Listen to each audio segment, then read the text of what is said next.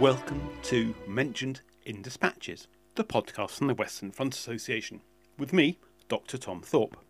The WFA is the UK's largest Great War History Society. We are dedicated to furthering understanding of the Great War and have over 60 branches worldwide. For more information, visit our website at westernfrontassociation.com. It is the 19th of April 2021, and this is episode 204. On today's Dispatches podcast, I speak to Wendy Moore about her recent book, Endell Street, on the hospital of that name, established and run in Covent Garden, London, pioneering doctors Flora Murray and Louisa Garrett Anderson. This book is released in the USA under the name No Man's Land. Both the US and UK versions are published by Atlantic Books, and a new paperback version is published in Britain in April of this year. Wendy spoke to me over the interweb from her home in South London. Wendy, welcome to the Dispatches podcast. Could you start by telling us about yourself and how you became interested in the Great War? Well, it was really by a roundabout way. I didn't actually become interested in the Great War as such. I am a journalist by training. I've written mainly about medicine and healthcare, and that's what took me to writing books. So I've written, before this one, 4 books on medical and social issues. And so I was looking for another story. It's really stories that drive me. And just by chance, I was in the Wellcome Library of the History of Medicine in Euston Road and saw a painting on the wall. And it was a painting of women in an operating theatre. Very beautiful painting. It was, it struck me because it's unusual even now to see an operating theatre with only women surgeons. And then I discovered that this painting had been painted of women in an operating theatre in a women-only hospital in the First World War. And so that's what was the light bulb moment for me. I wanted to find out about this hospital and tell the story of it. So why write a book on the Endell Street Hospital? It's just a brilliant story. It was a unique hospital. It was the only hospital in the First World War to have been run by women under the auspices of the British Army. I think that's still the case. It's still unique in that sense. And I just thought there was a brilliant story to tell of all these women who were doing something they'd never had the chance to do before, trying to prove that women were as good at medicine, as good at running a hospital as men were. And they were successful. They were applauded. They were praised by the newspapers, by the press, and the patients loved being there too. So I just thought this is an amazing story. It hadn't been told at book length before, and I really wanted to share it. So before we get into the detail of the hospital, could you start by telling us about the heroines of your book, Flora Murray and Louisa Garrett Anderson? Who were they, and what made them so interesting? They were both doctors. They had both been suffragette, and they were partners. They were life partners. They were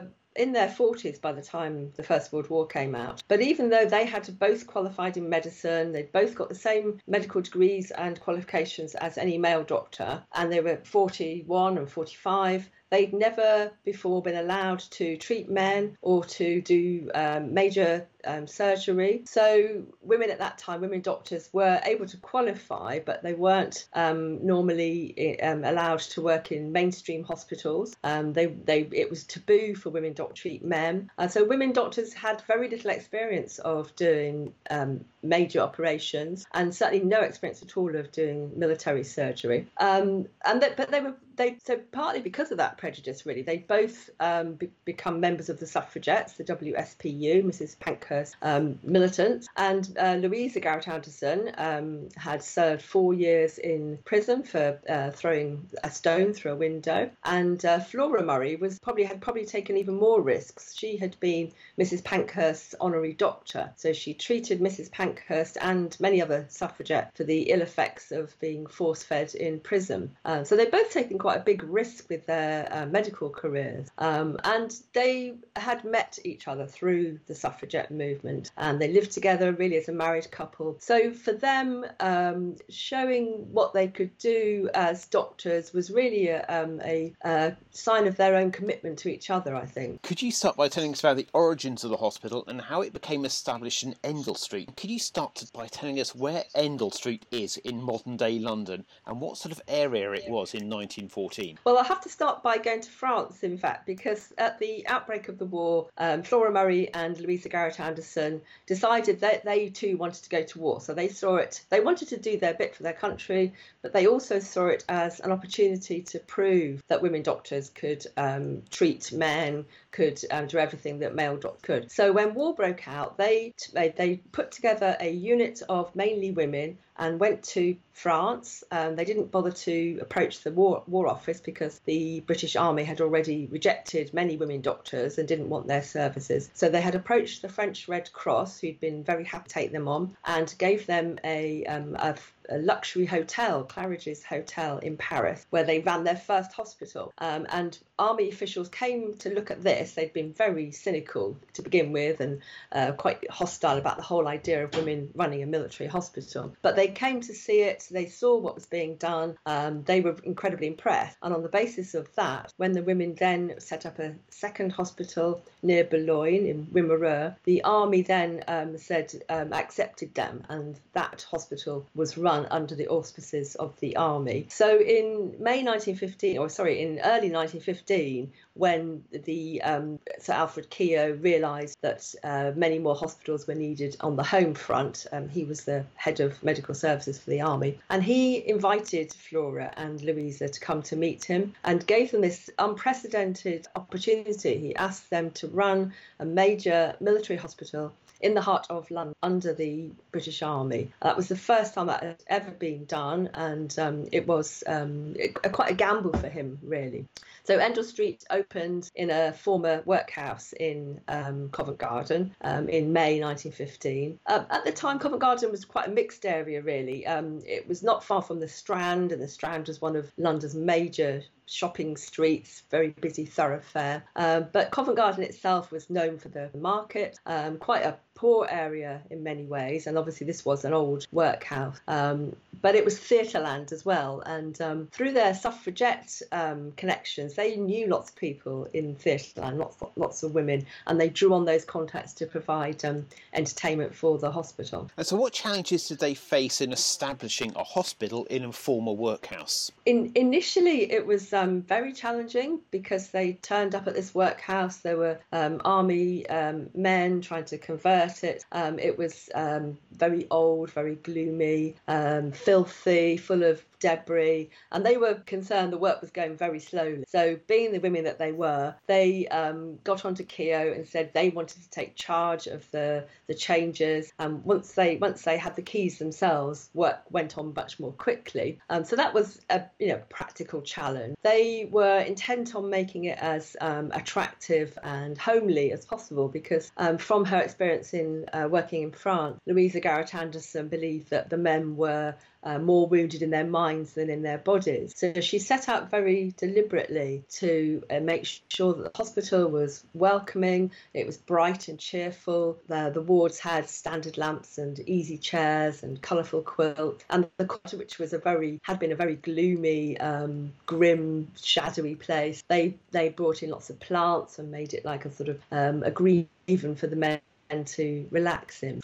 But it was very difficult in lots of ways, because Sir Alfred Keogh told that this would fail. He was warned that the hospital would not last 6 months. Nobody in the army believed that women were capable of running a military hospital, and so they said most of the army officials were actually quite hostile and obstructive. They also had the difficulties of training these women in very short time to do the work in the hospital as well. And so what type of hospital patients did the facility treat, and what sort of activity did they have in terms of sort of numbers of patients passing through its wards? The hospital had 520 beds. Later that was increased to 570, and later on they actually took on 3 auxiliary hospitals as well. So in total they were in charge of about 800 beds. And in terms of military hospitals within London, it was one of the 20 largest military hospitals in the capital, but in central London it was one of the 10 biggest hospitals. And because it was very close to Charing Cross Station,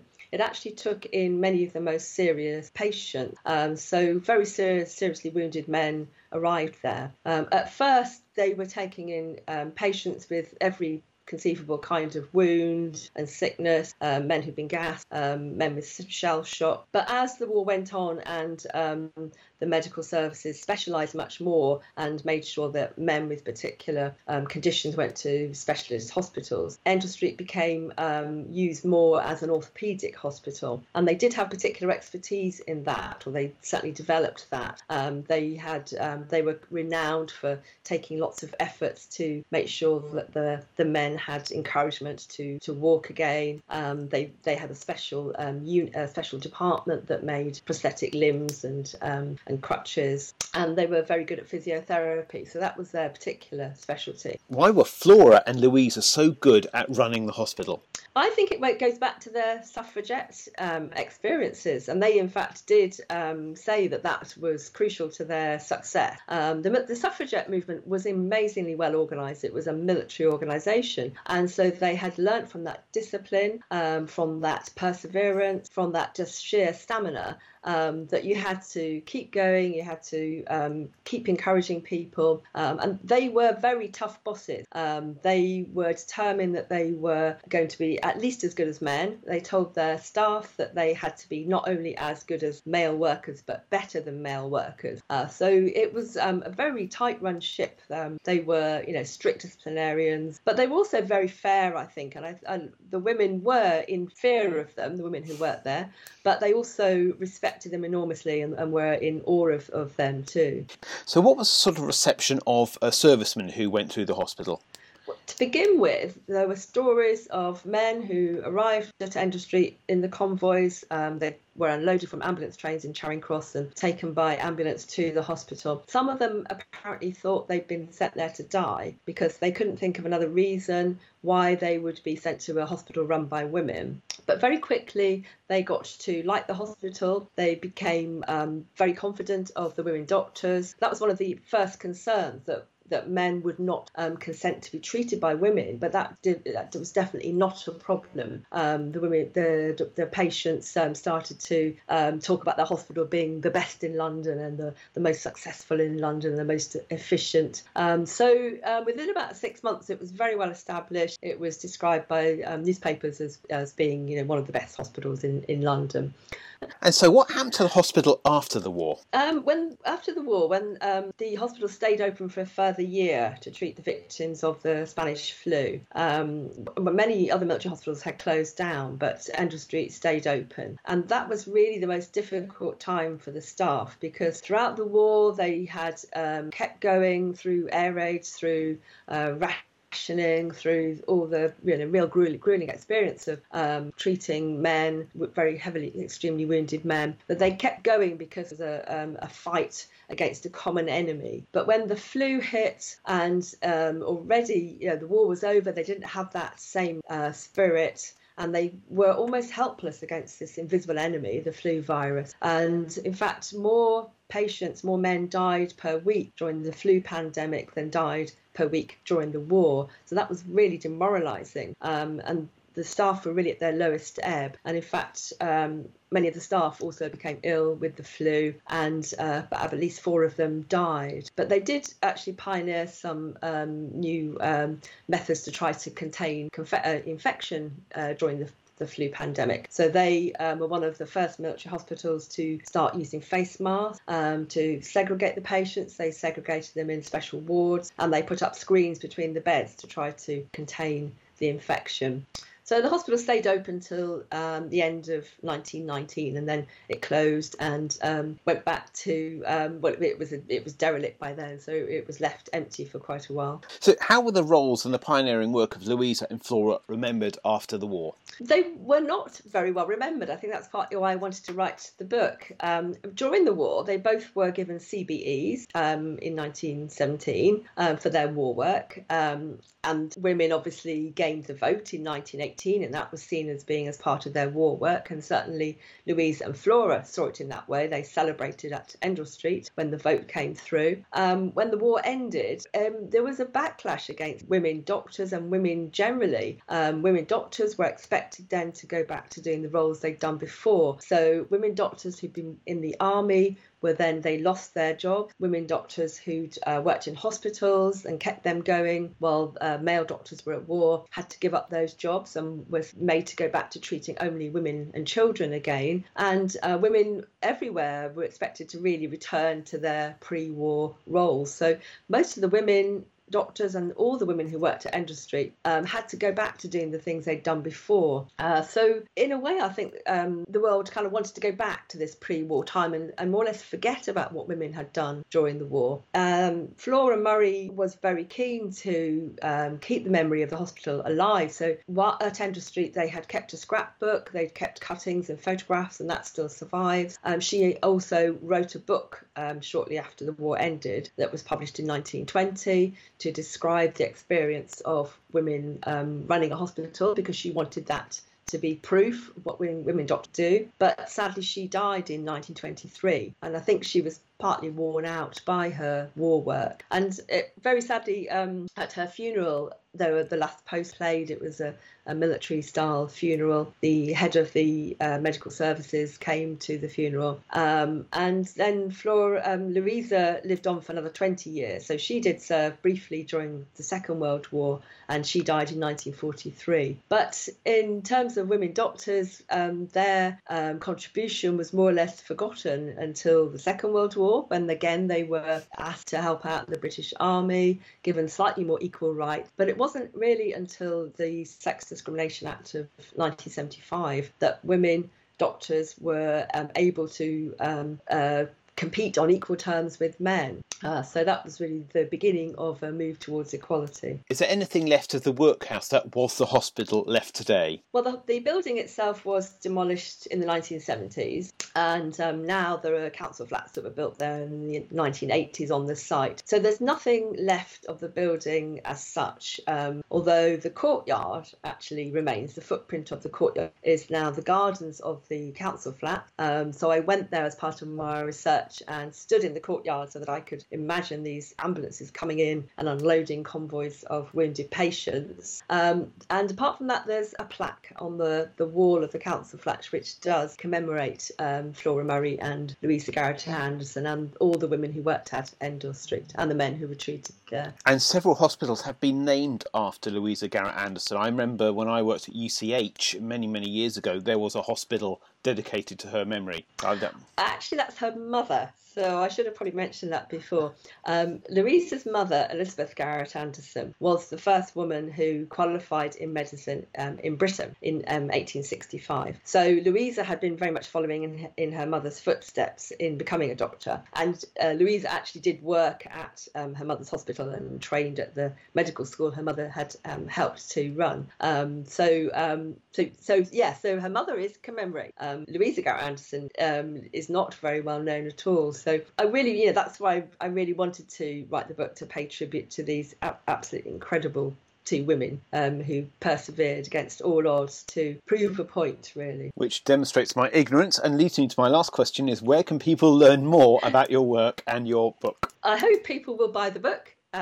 As I said, I did write it as a tribute not only to the women who worked at the hospital, but also to the men who were treated there. And as part of the research, I got in touch with lots of families of patients who had been treated at the hospital. And that was, a really moving experience, talking to grandchildren and great nephews of patients who'd been treated there, and a lot of them shared with me their stories. So lots of those stories are in the book, and I have a website which is www.wendymore.org.uk. So there's more about the book on that website as well. Wendy, thank you very much for your time. You're very welcome. It's been a pleasure to talk to you. Thank you. You have been listening to the Mentioned in Dispatches podcast from the Western Front Association with me, Tom Thorpe. Thank you for all my guests for appearing on this edition. The theme music for this podcast was George Butterworth's The Banks of Green Willow. It was performed by the BBC National Orchestra of Wales, conducted by Krish Russman, and produced by Biz Records. This recording is part of a collection of orchestral works by Butterworth performed by the BBC National Orchestra of Wales and supported by the Western Front Association. This is available from all good record stores under the record code BIS 2195. Until next time.